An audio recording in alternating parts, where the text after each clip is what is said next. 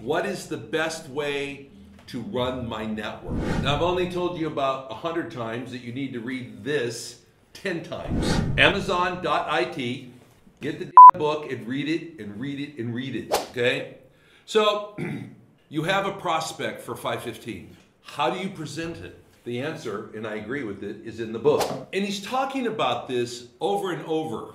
He's saying, you know, one of the biggest things that you need to understand, and one of the biggest challenges that you will have, is not to make you the issue. Okay, guys, you understand?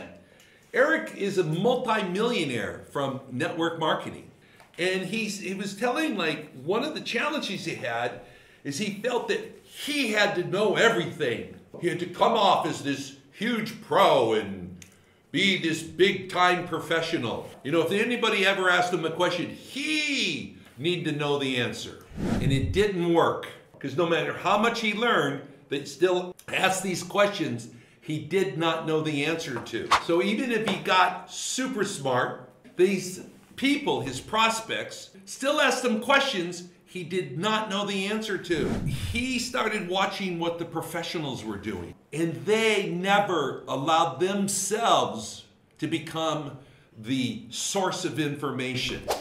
You know, and this is funny too. He was saying when his friends or people that knew him, he started to be the answer man, they knew he wasn't the expert. Part of this whole beauty of this, you don't have to know everything. So this is the key element. I know it's key because I highlighted it in yellow. He said, if the prospect asked the question, the pros would guide them to an answer.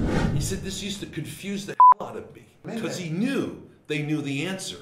And it comes down into this law. And I know it's a law because it's gray and it's in its own little box. And this is what he says. In network marketing, it doesn't matter what works. It only matters what's duplicatable. He goes further, he says, this should be the guiding principle for every network marketing professional.